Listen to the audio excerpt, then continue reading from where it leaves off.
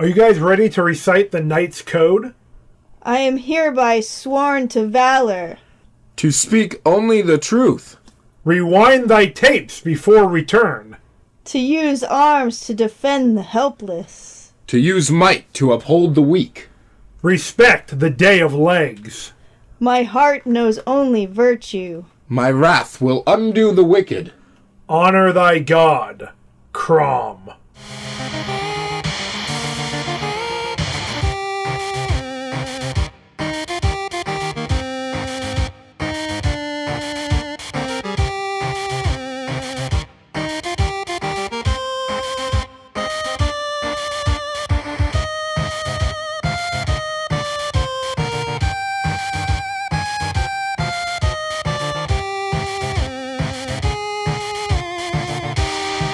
Hello, satirists, and welcome to Swords and Satire, the podcast where we turn low fantasy into high art. I'm your dungeon manager, Jamie Mokel, here with my fellow dragon lovers. I'm Jack Olander, a bit of a roughhousing villager. Personally, I like to just stir things up a little bit, cause a little chaos. I'm always rebelling.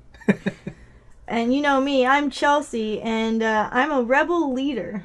Oh! So here we go. Wow, it's a match made in heaven. We're about to lead this thing. We're about to get this thing going. Yeah, it's good to have direction, but I gotta tell you, I don't work well with leaders. Whether they're rebels or... I'm uneducated. Look, I don't know how this works. Okay, we can be a loosely associated cooperative. How about that? Guys, my cottage is on fire! Do you know anything about this? Yeah, we were actually having a conversation. You're just gonna have to deal with that. Well, if you can't tell by the introduction so far, this week we watched 1996's Dragonheart, directed by Rob Cohen, director of such other movies, as Triple X. It was a movie I liked a lot when I was younger, and it's very bad. It was a movie that happened. I watched it. Don't remember much of it. I think it more happened to you. This movie stars Dennis Quaid, Sean Connery, David Thewlis, Peter Postlethwaite, a return from last week, Jason Isaacs, Julie Christie, Dina Meyer, etc., etc. Big cast. Big cast. Lot of horses, a lot of peasants. This movie is chock-a-block with peasants. A lot of dirt, a lot of mud. Yep. A lot of fruit. Yeah. Vegetables. Fruit and vegetables. An abundance, looks like to me. No, a bounty, even. Makes you wonder why those townspeople were ready to resort to cannibalism. It's true. Perhaps a summary would give us a bit more insight into why that was. It might. This will be an interesting summary since I am sick and on medication. We're all a little bit sick, actually. So this episode is gonna be a hoot. I'll tell you. Yeah, let's do a summary for this whole thing. Yeah, why not? So Dragonheart. You know what, guys? This is a movie about a man out of time. Bowen. He follows this old code of the Knights of the Round Table, no less. Wow, that's a hell of a code. Yeah. So this is set in the world of King Arthur, part of that mythos. And that's our world, right? Is that what that round thing was? A table? I thought it was some sort of wheel of cheese. Yeah, how did they even get that in there? I don't know. Oh, wait, wrong movie. Oh, yeah, you're right. I feel like we've already been here. So he wants everybody he's around and teaches to follow this old code, but everybody thinks he's a little loopy, and they just want to get what's theirs. But Bowen, he's really in the codes. It's like his whole thing. Yeah. So he just keeps getting betrayed. He gets super jaded. So he teaches Prince Einan the ways of the old code. It's an old code, but a good one. It's like chivalry, but vague. And there's no poetry involved. No. They're supposed to uphold the weak, defend the helpless, speak only truth. But there's a lot of wiggle room in there, if you know what I'm saying. I don't know what I'm saying. We know. So, Bowen had so many chances to kill that Einan kid, and he just missed it every time. He could have slit his throat with a wooden sword. Yeah, maybe Fed him to a dragon. You never know. One of those splinters could have got him. I mean, this is the 10th century. Splinters were very potentially lethal. Oh, man. I just thought of a rewriting history already. Oh, boy. Little bit of infection, some good old pus. He's a goner. Little pus infection. That's the name of my new medieval themed metal band. But this being a time of legend, there's a dragon involved. I love dragons. Oh, scary.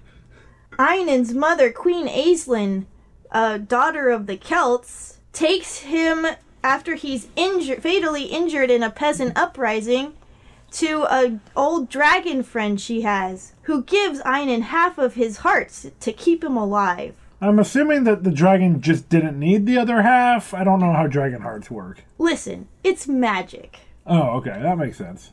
Enough said. Yeah. So everybody's a little worried about Einan because he's kind of a selfish kid, but they all kind of sweep it under the rug and just let it go. So meanwhile, 12 years pass. Now it's 996 CE, and old Einan, now the king, is kind of a dick. Well, he was always a dick. He's upgraded from dick to asshole. And he's just working his peasants to the bone, got them at the quarry, killing them for fun. I smell class struggle. Blinding them because it's easy, Yeah. It is easy. Using them for target practice. When he's bored. It's no good. Kidnapping people, not a good time for anybody except for Einan and his cronies. True. They seem to be loving it. They're living life. Yeah. Bowen tries to knock some sense into him, but he's just not having it. Yeah, he even gave him a hug. Very nice moment. Oh, I love hugs. Yeah. So this is what I'm talking about. Bowen, a man out of time. Nobody cares about his code anymore. So... He's like Captain America, but sweatier. Ooh. Bowen doesn't want to see the writing on the wall, and he blames the Dragonheart for spoiling Einan. And so he vows to hunt down all dragons as a form of revenge for what he thinks is Einan being cursed. Yo, Bowen's kind of a speciest. Kind of is. Yeah, kind of a monster. Yeah. Because in this setting, dragons are intelligent, sentient, and sensitive beings who only hurt people in self-defense. Yeah. Oh. Very benevolent. Yeah. Yeah. So he goes around those 12 years killing a bunch of dragons until he finds the last one. Jesus Christ. He's kind of a dragon scourge. No joke. He's committed dragon genocide. He's so lethal. They can't recover from this. He's literally.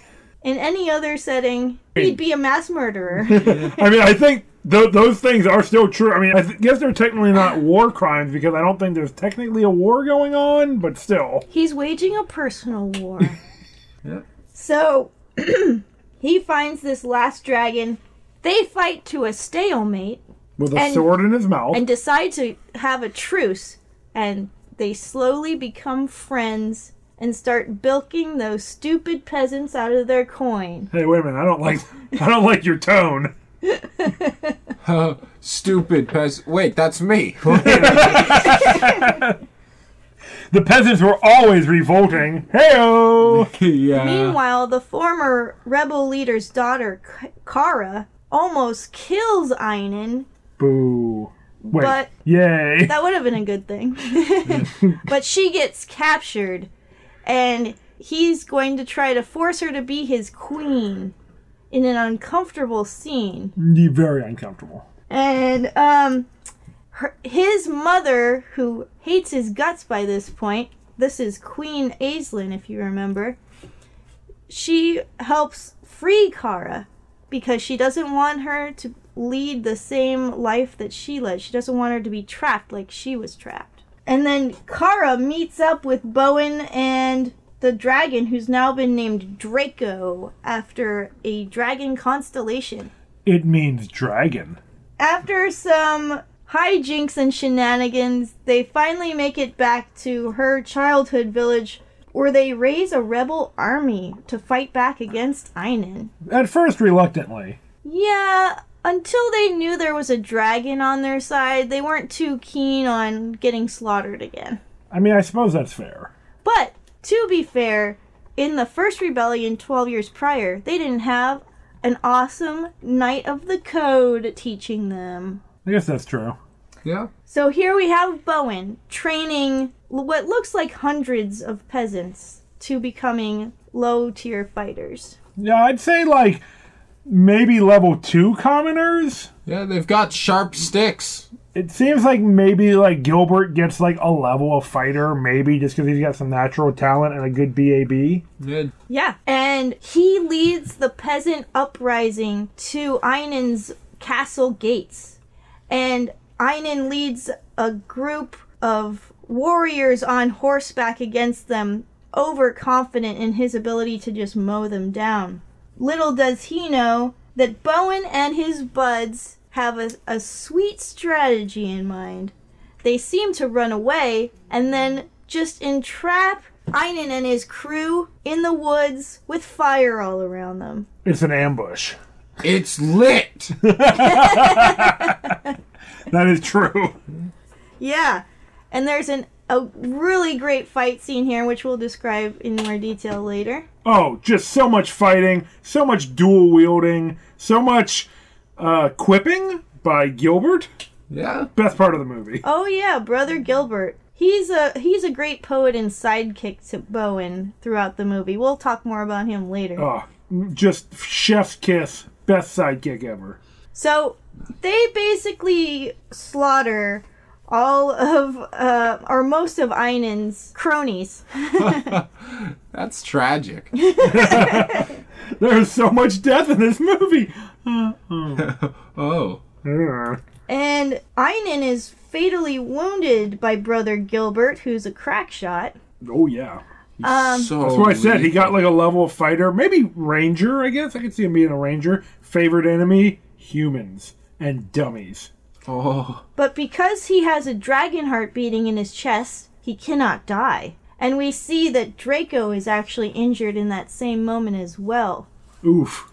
Einon realizes what's going on here, and he races back to the castle to capture Draco and make sure that he can be enslaved to try to live forever. He also realizes that when he thought his mother was hiring dragon slayers to help him, she was actually hiring dragon slayers to make sure that Einon died when Draco was killed. Exactly. Got And him. As soon as he realizes that's what she did, he fucking kills her. Yeah, classic evil prince. That's slash what we king. call the Uno reverse card. Yes, exactly. And right before Einon can kill Kara, Bowen swings an axe around and kills Draco. His best friend. At Draco's request, to be fair. Oh yeah, but still his best friend. Kill me. Do it. I'm right here. Don't be a coward. So he's immensely sad, but then Draco turns into a gold mist and flies up to join his place with his ancient brethren among the stars. And devastate the cosmos by rearranging the constellations. That had to have caused some tremendous cosmological events. We get some ending narration at this point that Bowen and Kara go on to become the leaders of this land and bring in a new golden age. Classic golden age. Well, with that summary out of the way, I guess it's time to go into the delve.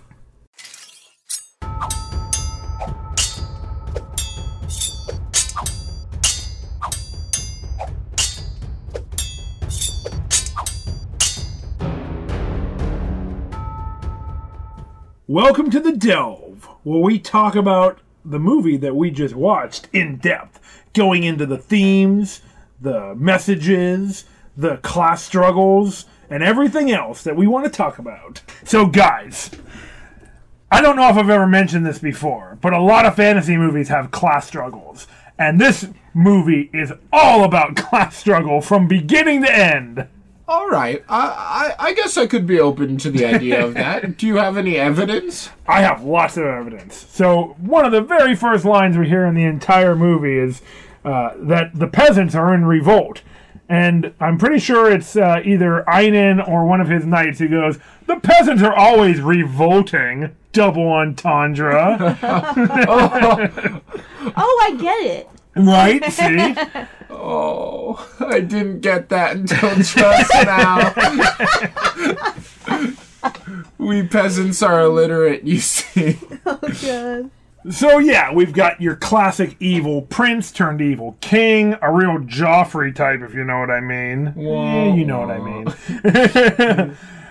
And we've got, the people are hot to trot with rebellion early on, but after Einan sends his armed knights into battle against them to put down this rebellion, they kind of lose their gumption a little bit. And we see that later on, 12 years later, when Kara is trying to rouse the rabble into fighting against this evil king. They refuse to do it, as Chelsea mentioned, until they have a dragon on their side. They really don't want to fight back against the king, which is understandable. The former king did kind of just run roughshod through their village in the first rebellion and then burn down all their houses. Yeah, and the previous king, Einan's father, was killed in this fight against the peasants. So, got him. These peasants are pretty effective in their uprisings. But then they refuse to do it. Whoa. It's because they're crushed under this horrible system of inherited rulership. That, obviously, they didn't vote for this king. They don't have any stake in this. The king just sits up in his castle, milking the peasants empty. I think that's how that works.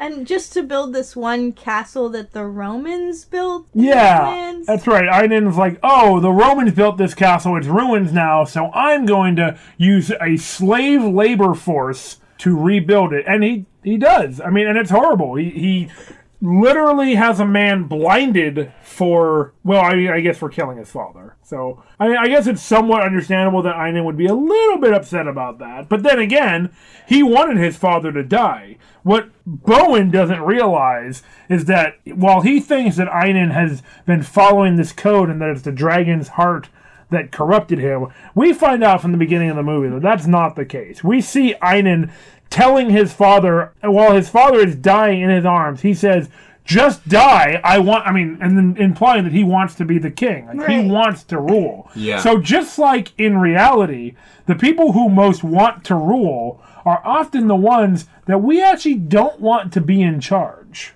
Funny you should say that, because, I've been thinking maybe a peasant should be in charge, and I thought I'd be a pretty good candidate for that. Oh, interesting theory. Stab him. What are you saying over there? Nothing. Oh, anyway. Class struggle, you were saying? Yeah, so this movie is just ripe with class struggle, and I love it. Wonderful. Yeah, I was really unclear, what Einan's end goals here were. When the castle was done, what then? He doesn't seem to be accumulating any wealth or anything. Oh, I know this. Absolute power. Oh. Yeah. Right. See, it's very subtle. But see, what he wants is for everyone to do everything he says. At all times. Yeah. So I think that this time of peasant uprisings and cruel kings is supposed to be set against this idea of Arthur, right? The good king, the democratic king to some extent. A real swell king. Yeah. They do visit Avalon in the movie, the resting place of King Arthur and his knights. Which is where Bowen re-ups his knight card. Yeah. So I was surprised by that. I didn't realize going into this that this movie, the world in this movie was set in the mythos or the legend of King Arthur. And they use it, I think, somewhat effectively. It's an interesting take. I think that this movie does an interesting thing with the lore. Yeah, so it's continuing it from the King Arthur tales into the time periods after to see they're kind of playing around with the idea of what would happen after King Arthur's dead. So this is kind of like fanfic that's post King Arthur fanfic, right? Yeah. And as we learned before and we've discussed in previous movies about King Arthur. It was See episode King Arthur, Legend of the Sword. when these legends were being told, when these stories were first being told in England, many different bards or writers, scribes, would kind of take their own creative license, their own liberties with the story and change it around or write offshoots of the story and play around in the world and in the lore that was created. So it's in keeping with that tradition that they would do that with this movie. It's really interesting. Wow, what a good idea. We should do that on this podcast. Take a story and then imagine a sequel to it. What a novel idea. Cool. Yeah, that's true. There's also another interesting thing it does, though, that I don't think has any connection to the King Arthur mythos, which is that apparently at one point dragons and humans were also best buds and worked together, but then something went wrong. Because that's what Draco tells Bowen. Yeah, that dragons used to be allies with humans and were kind of the shepherd for humans. They were an older race, and in their opinion, humans were kind of a young race, as he described it, and they saw it as their place that they should protect them. Yeah, there's definitely a theme of mentorship in this movie. Right. I mean, we've got Bowen and Einon. Bowen supposed to being the one who's supposed to teach morals and pass them on. Later on, after Einon kind of betrays those morals, Bowen is becoming a mercenary. He's kind of separated from society. He needs to find a mentor in Draco to kind of reacquaint him with his own code of knightly honor and everything.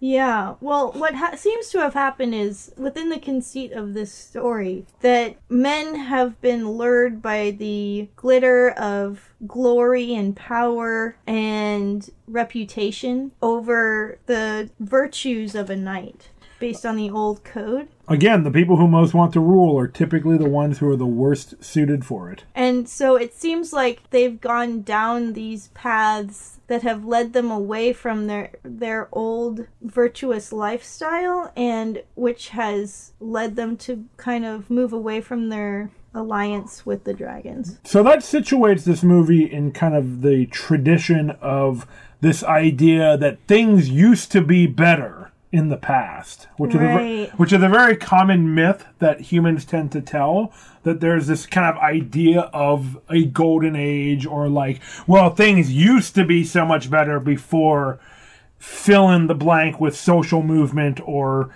behavioral pattern that arises. Or medicine got invented. Yeah, exactly. Yeah. Really ruined humans' lifestyle when medicine showed up. Indoor plumbing. Ugh, I hate it. Vile. And there are many ways where, if you were to take another perspective and looking at things in the past, especially for, certain groups of people, that it would not have been better.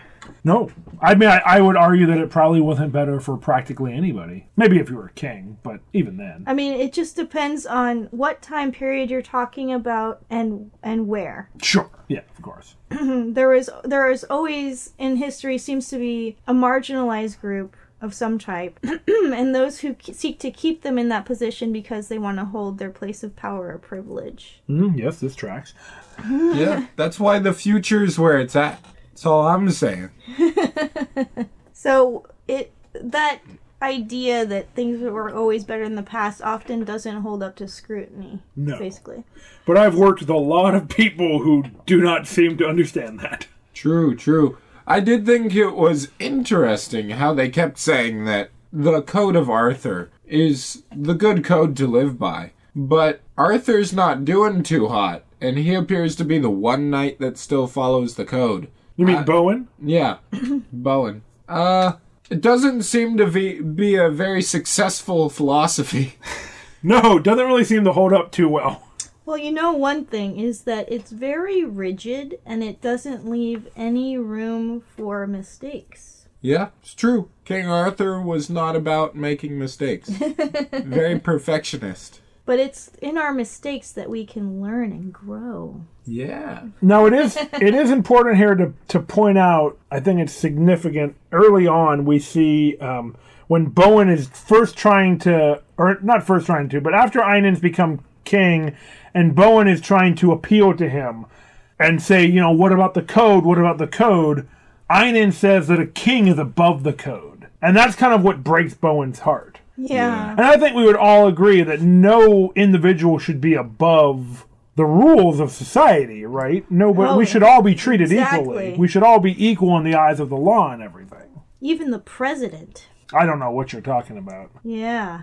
The president can pardon himself, right? Right? That's a thing. I don't like where this is going. Uh-oh. But yeah. So another trope that I noticed that we've been tracking through all these movies is redemption. Ooh, classic. Yeah. And Draco seeks redemption for the mistake he feels like he made. He In thought, saving that little shit Einan. yeah, he thought that giving him half of his heart would be his salvation, but he called it his sin, and he was seeking redemption for that. And there's all kinds of dragon lore he was going into, and that's something Jack was really interested in talking about. Yeah, it's pretty cool. Seems like the dragons, right? Those are the big winged things with scales that breathe fire? No. Oh, shit. Yes, actually, Oh, yes. phew. Yeah. Well, the first thing I was unclear on, do they have a god? Is there a god of dragons? Oh, a dragon god like Bahamut? Yeah. It seemed Probably. more like a dragon collective up in the heavens. Ooh, I so like good. it. Are you saying that dragons are the perfect democratic society? Oh, yeah. Even extending into their religion? Pretty Amazing. good. I love it. Yeah. But the dragons, they have souls. You know, that's pretty good. It's nice to know off the bat that you definitely have a soul, right? Well, dragons got do. that, We don't they? see any evidence in this movie that humans have souls. No, a lot of humans die and they don't turn into nebulous energy and float up into the sky. But yeah, the dragons, they have souls. If they're good, they get to shoot up into space Yep. and join their brethren and I don't know. Just they get to join the other dragons. In dragon heaven. Yeah, in dragon heaven if Oh, they're man, good. Dragon heaven sounds great. Yeah. It was if they're good and they do something worthy of taking their place among the stars. Yes. And if you're bad, you just cease existing. Like you never were there. I have been Yeah. I have been told that we are all made of stars. Oh, that's nice. That's nice. I saw that on a greeting card one time. Yeah. Yeah.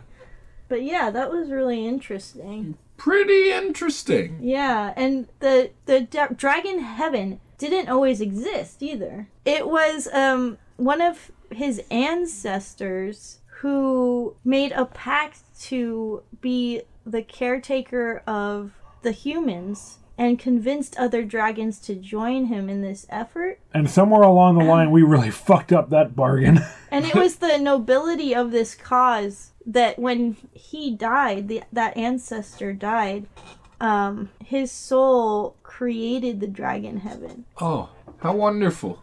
Oh, man. It's like a utopia up there. Yeah, not bad. So it could seem like that was Draco's belief, but then it is confirmed after he dies. Yeah, it's true. I had big flashbacks to the Iron Giant during his death scene. Ooh, do tell. Yeah. Well, Spoilers for the Iron Giant. yes, warning.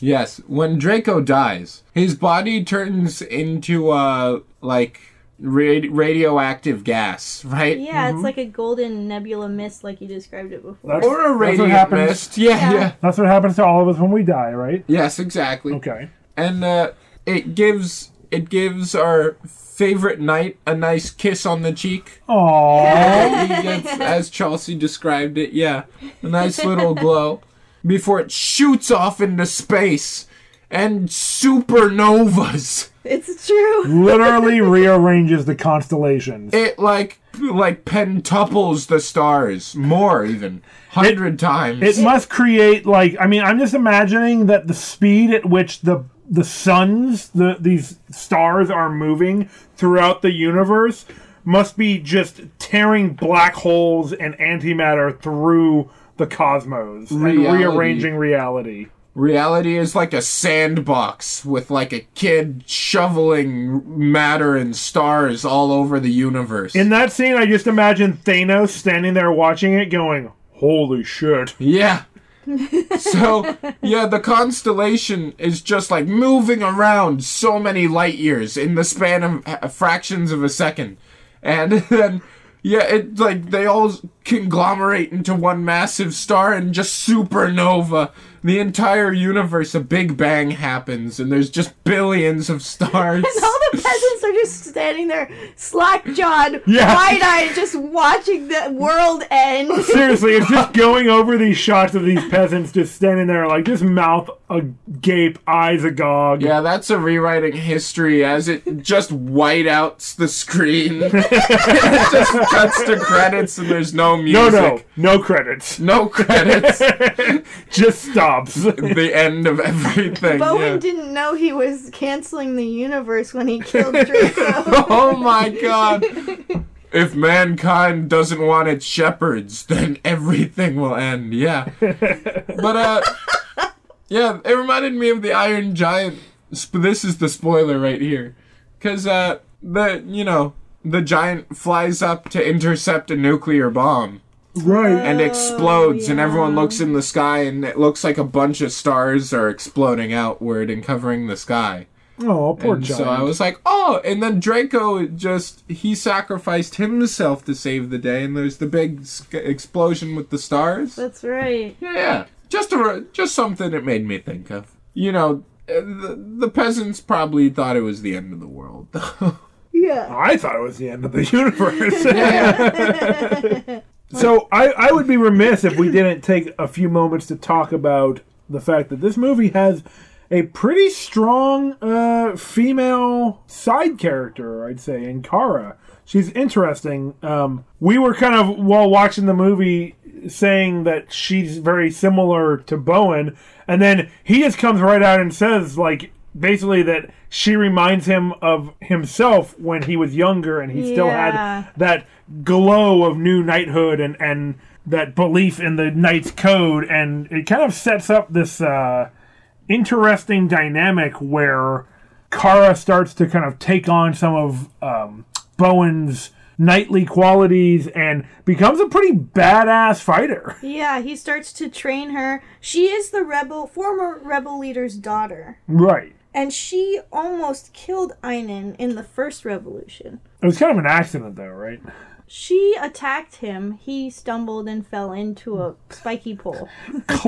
Classic princes. Yeah. She also tries to assassinate him, like straight up rogue style. The only reason that he catches her is because he just happens to be looking in the reflective surface of a picture at that point. And then she tries to kill him again. Yeah. She's not very good at killing Einan, you know. No, but I mean, so obviously at least a level of rogue. I mean, she's not successful in the attack, but like Einan's got some levels. He was trained by Bowen, right? So Yeah. like she's at least a level 1 rogue. Then I'm sure she takes some ranger levels later. She's dual wielding like a fucking champ in that Yeah. final war battle scene. Yeah. That's War true. battle scene. The war battle scene, yeah, you know the one. Yeah. With the war battle. With the fire. Yes. And the arrows. Which scene? Oh, never mind. I'll catch on. So, So Kara's a solid character. yeah. Yeah, she is. And she becomes one of the leaders that helps organize the people along with Bowen in the second revolution they lead that is Right. ultimately successful. Yeah, she seems kind of like the local contact because she knows all the people. Yeah, she's kind of the catalyst for a lot of the action and for Bowen's kind of redemption story too. Yeah. And not in like the typical way that like a female romantic lead character would be the catalyst for adventure. She's the catalyst because she has her own drive and she is driven by something that does not have to do with developing a relationship with the protagonist. She would like his help, but if he's not going to give it, she's going to go out and try to kill the king herself. She already did that 3 times without his help. Yeah. 3 attempts. And then she was trying to gather the peasants into another rebel army without his help. And they are just fucking lampooning her. They're throwing rotten vegetables and dirt all over her, just being like, oh, you don't know what you're talking about. Like, no, this king is very oppressive. We need to fight back against this. And they're just, like, humiliating her. You're right. That's the first time she tries to organize them. She tries to organize them herself a second time in the movie. Yeah. Before Bowen steps in. Yeah. I got a lot of respect for Kara. Yeah. She's a go-getter. Yeah. And a knight. She's definitely a knight. Oh, Yeah. Not officially, but... Yeah. But she becomes a knight. Yeah. definitely. Officially. In our heads. Yes. Officially And in in our the head. and in the lore, they say that she and Bowen lead a golden age. Yeah. Yeah. See, the future is brighter than the past. Hey, Boom. it's like I said. Callback. Well then, now that we've covered that, I guess it's time to determine if the villain of this movie was evil, stupid, or misunderstood.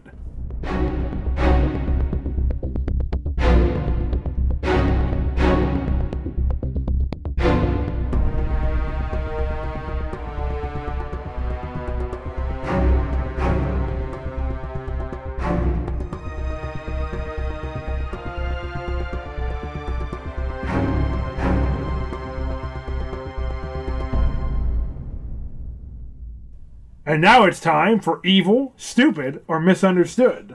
The part of the show where we discuss whether or not the villain or antagonist of the film was evil, stupid, or just misunderstood. Guys, I'm pretty sure that Einon is straight up evil. And stupid. Okay, he is stupid, but mostly evil. Like, when his father is dying right in front of him, he's just like, dude, why won't you die so I can become king? Yeah. That's pretty evil. He's greedy, and he's got a little bit of cleverness, but he's not that bright. No. He's a lot worse at everything than he thinks he is. Like, Right. he's kind of like trying to like mock Bowen when they're fighting, but Bowen is just like basically wiping the floor with him, but not wanting to strike the killing blow, I think because he still believes that he can reach Einon, and Einon just like keeps coming back like, oh no, I'm gonna whoop your ass or whatever, but yeah, Bowen is just wiping the floor with this fucking Yeah, brat. when I think of Einon, I think he's just a braggart, you know? That's just what I think. But it is hard, I have to admit, to look down on any character played by David Thewlis because Professor Lupin has such a warm place in my heart. I know, it was hard to. But without the mustache, it's really not the same. It's not the same. Also, they mention that he inherited his father's bloodthirst. So not a good quality to inherit. it's kind of implied off the bat, it's out of his control, he's just evil. His dad was evil, so his kid, you know, He was it's a toss. raised by that asshole, so. It's true. Yeah, that's fair. But I mean, we can cycle. all choose to rise above the upbringings that we have to some extent. Sometimes you just can't escape that cycle of abuse. Yes, that's true. I guess what I more meant to say was that we should reflect critically what lessons we learned from our parents that would be best left behind. And bloodthirst is probably one of those qualities. Well, you see, and Bowen was a major influence on Einon when he was young, so you would think he would have internalized some of the teachings, but he never did. But it is hard when you have one voice telling you to be noble and just, and another voice, and then you see the actions of your father crushing peasant uprisings and charging in the battle, chopping down the villagers and burning their cottages. And So you got a real mixed message thing going on. boys do tend to learn more through example when it comes to their fathers. Yeah, it's hard to show examples of being noble and just, right? Like he'd have to have been with Bowen as Bowen like sacrificed something or like gave charitably to the peasants or something. And Yeah. I don't know if that was the relationship that Bowen and Einon had. Yeah, he mentioned that all he learned from Bowen was how to fight. Yeah. But not even very well, apparently. He could beat Kara whenever they fought. I think it was just that Bowen was just the best knight and sword fighter in the land. Yeah, he kills dragons by himself. You know? That's true, man. Imagine the XP that would get you. Yeah, he's been grinding for a while. Yeah? What level do you think Bowen is? Ooh, he's up there. He's really up there. Yeah. But this is about Einon. It's Real true. piece of shit. But I think we should probably touch on Bowen for just a minute in this segment. I'm going to say he's misunderstood because there was a misunderstanding. He thought the Dragonheart corrupted his young Yeah. mentee. Yeah. And Well, I guess that means Draco's misunderstood by Bowen. yeah. But Bowen could be interpreted as villainous. When we mentioned redemption, we only talked about Draco. Okay. When Bowen has genocided the dragons to the point where they can never recover. Excellent And point. he's never viewed as a villain for doing this.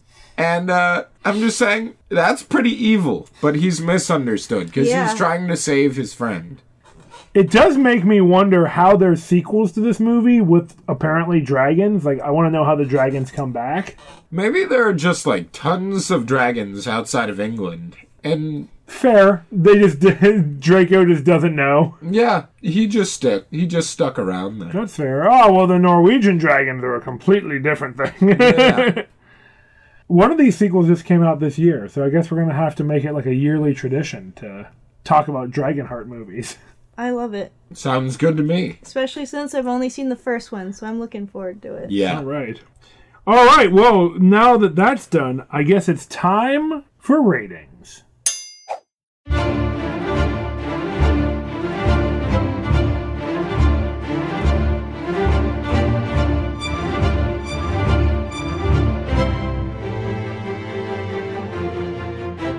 All right, guys, I'm going to go around the table and ask each of you to tell me one epic moment from the movie that really stood out to you, and then to rate this film from 1 to 10 swords.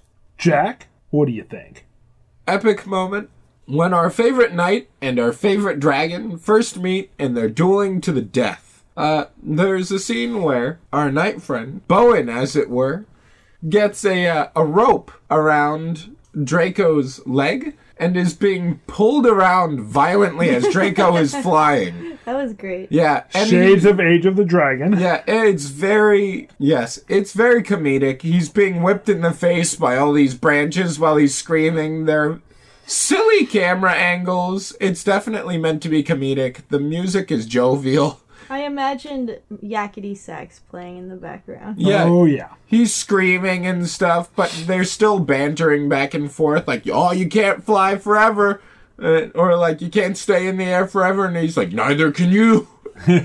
Not after I smash you into this tree! It's true. And you were right, Jamie. It gave me big Age of the Dragon flashbacks. Yes. When Ahab gets yes, bashed against a rock by a dragon. Yeeted. who he's tied to by a rope. Yeah, I yeah. don't know if that was a yeet or just a straight up smash. Maybe it wasn't a yeet, but he was yoked. So there's something to be said. But that was my epic moment. They really Silly rocked fights. his world. Yep. Oh, God. I was impressed with this movie. It was fun. And it actually was kind of more progressive in some ways than I expected. And kind of smarter in some ways I expected. I had a jolly good time.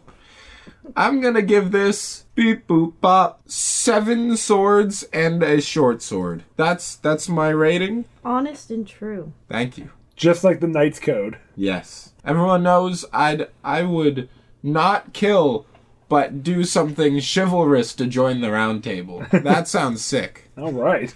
Chelsea, your epic moment and your rating. My epic moment is during that battle with the fire that we mentioned before.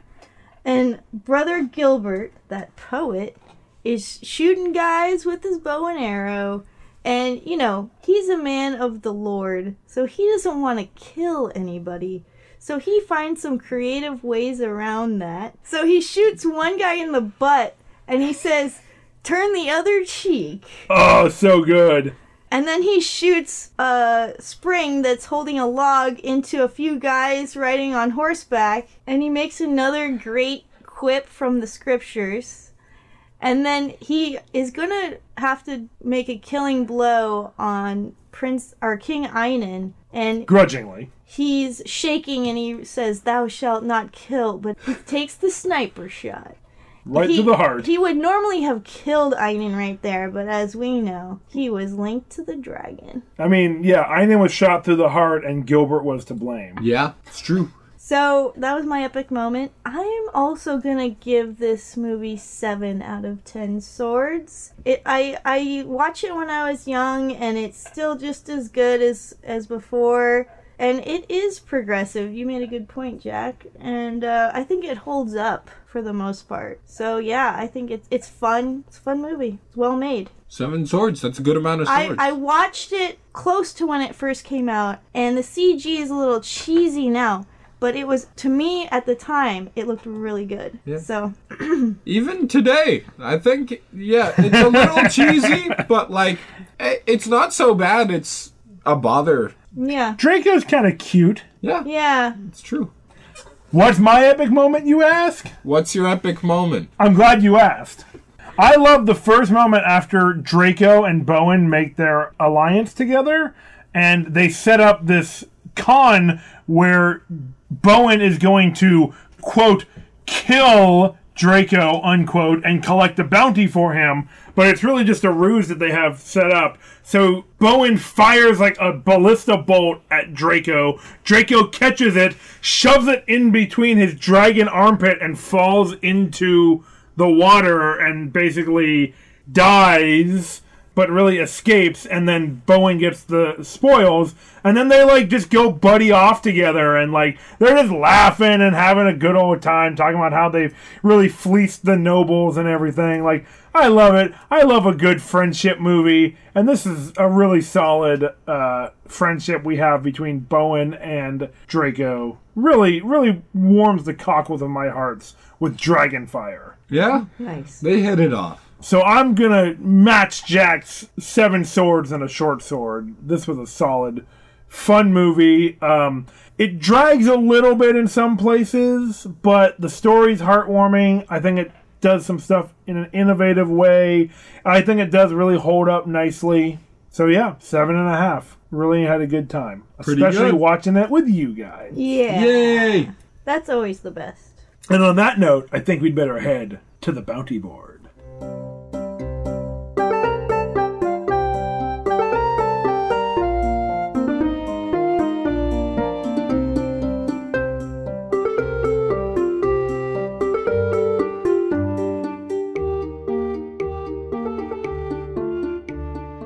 Welcome to the Bounty Board. There are no bounties today, so maybe you should email us at swordsandsatire@gmail.com and send us your questions, queries, or promotional inquiries. Then I guess it's time to rewrite history.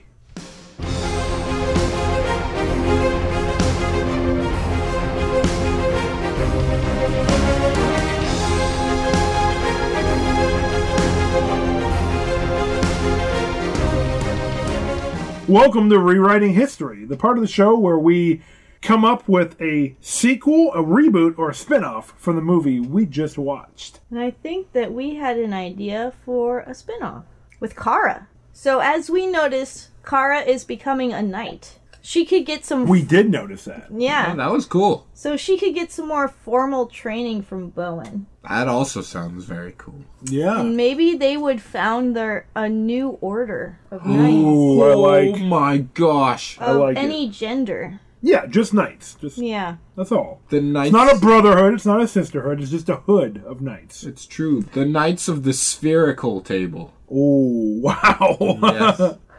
They expand where the round table left off. How do they sit around it? The chairs are just built in, jutting out of it. Well, I As figured... it dangles from the ceiling and you just strap into a chair. One guy hangs upside down on the bottom. I figured it was another thing. I figured that after Draco destroyed the cosmos, like, reality starts to bend and twist, and it becomes possible to sit around a sphere. Oh dear God, no. So, Terrible. Get some non-Euclidean geometry up in there. so that mind-destroying table aside, Kara's a knight. So what do you think this golden age is all about?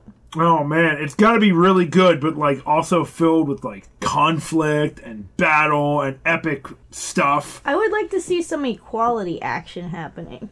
Okay, I'm Yeah. listening. So, equality of genders and, people of all types. Okay. And species. I So like that- people of all types. Yeah. And species. So like that- dragon knights? Oh my Toledo. god. That is the best thing you've ever said. Wow, I mean, we had wedding vows. Let's beat that, huh? Yeah. Damn. You never said anything about dragon knights in our wedding vows. I came close. But maybe they perpetuate a new code of honor. Okay, I like it. The old one's a little dated. Yeah. And like we said, we have to revise the past.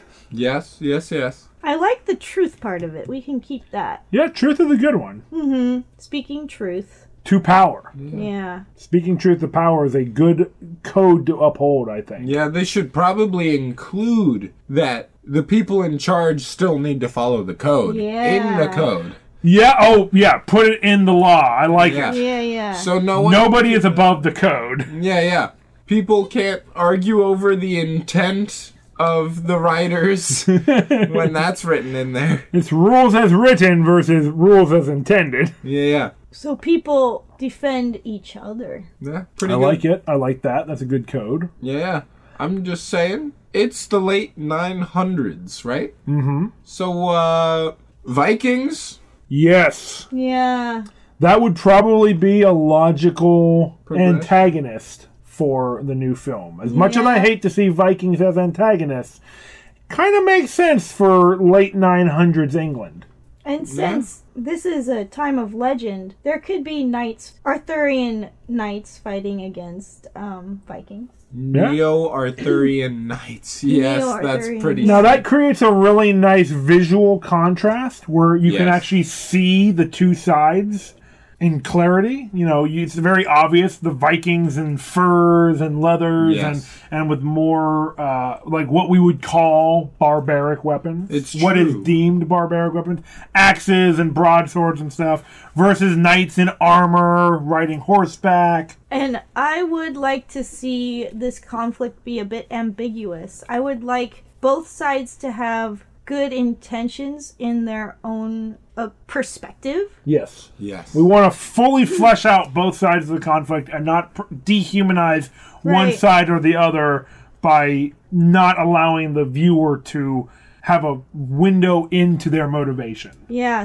showing how both sides can have honor and both sides are making mistakes or are doing things maybe they wouldn't be proud of.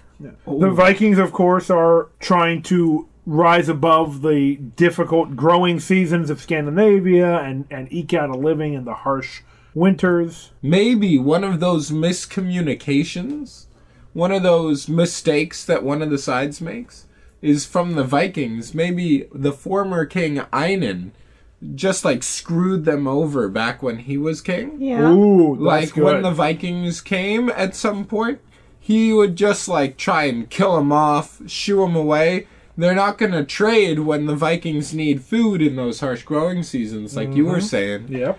And now they're desperate, and so they're coming back with a military force. They don't know there's a new king. Yeah. It's not like there's a news. And Einar was Yeah. such a dick, like, why not just destroy the civilization? And That's a great motivation right there, Jack. yeah. And one of the things could be they don't know the dragons are gone as well.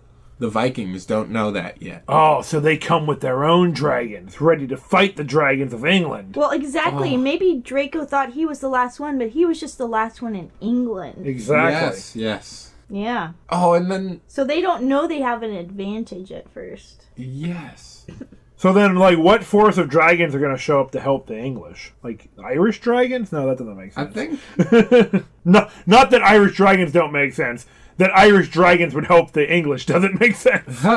I think the dragons would probably be a catalyst for the conflict to end, since they're kind of the shepherds of humanity. Yeah. I think after some conflict, when one of them actually meets our two knight rulers, and they maybe settle down for a peace meeting, our two kings are profoundly moved by seeing another dragon and having the opportunity to meet with one, even though maybe it doesn't speak English. So you're saying the dragons are the ones that are heralding the peace talks? Yeah. Nice. Yeah, I mean, the dragons have a longer view of history than humans. Yeah, maybe Draco specifically says that they only fight back. They don't instigate battles. The dragons. Yeah. Right. It's true. So maybe that's the reason why they're fighting in this war, because the last king did attack them. Yeah. And that's why they're helping the Vikings attacking, England. Yeah. And then when they see that... So they think it's a kind of self-defense. Yeah. They're trying to help people. And that could be pretty neat. It would add a lot more gray area than this one. Yeah. I would like that. I'd like a little bit more ambiguity and subtlety. It's true. Yeah. It would help it feel more like a real situation. Yeah. Now that sounds like a really good spin-off. I am into it, guys. Let us get to work on this. Yes. Well, on that note, I guess it's time for a side quest.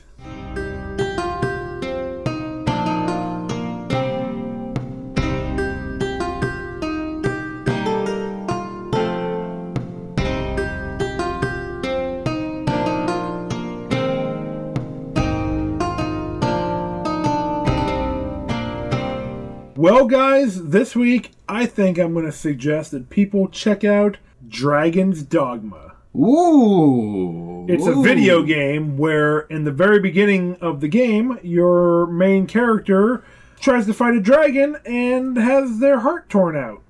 And bound to the dragon. Yeah, just like this. Yeah.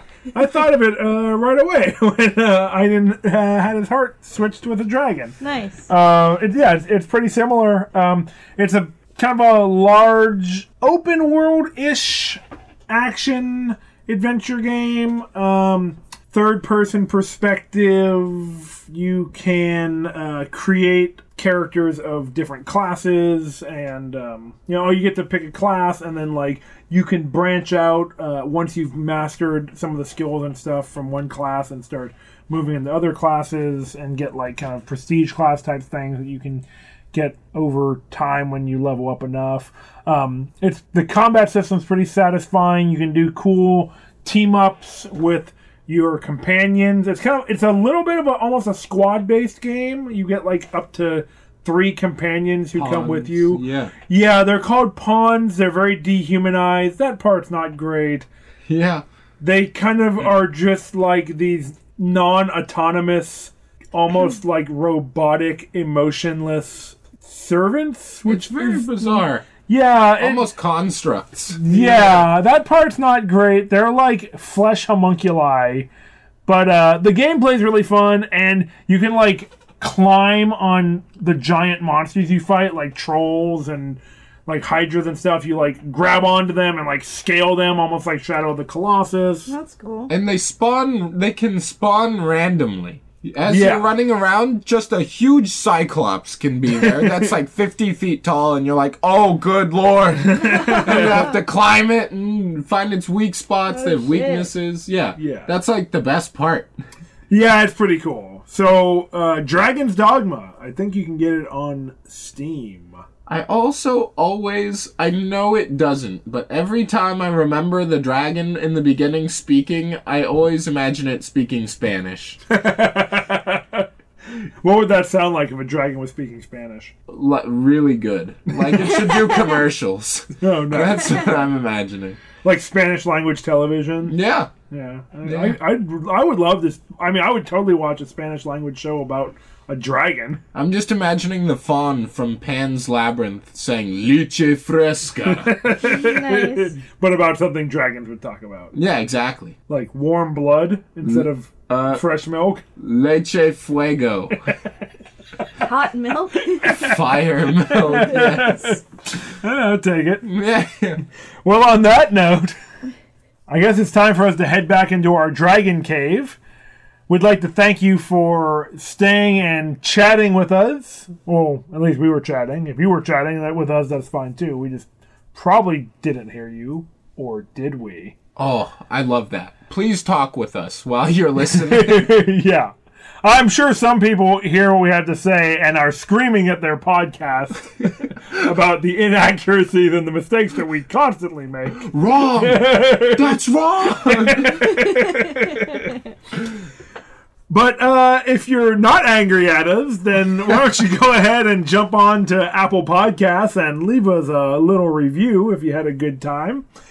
Remember, you can listen to us every week on Spotify and Apple Podcast, and you can follow us on Instagram at Swords and Satire, or join our Facebook group for Swords and Satire. Eventually, we'll probably start posting the movies we're going to be talking about the week before, but we haven't started doing that yet, but we probably could. But we do post some awesome memes that Jamie creates. Oh, thank you. Thank you. And sometimes I help with the images. It's my nightly code to post good memes and create good memes. But until next time, Hail Crom! Hail Crom. Oh, Grom. Hail the Crom.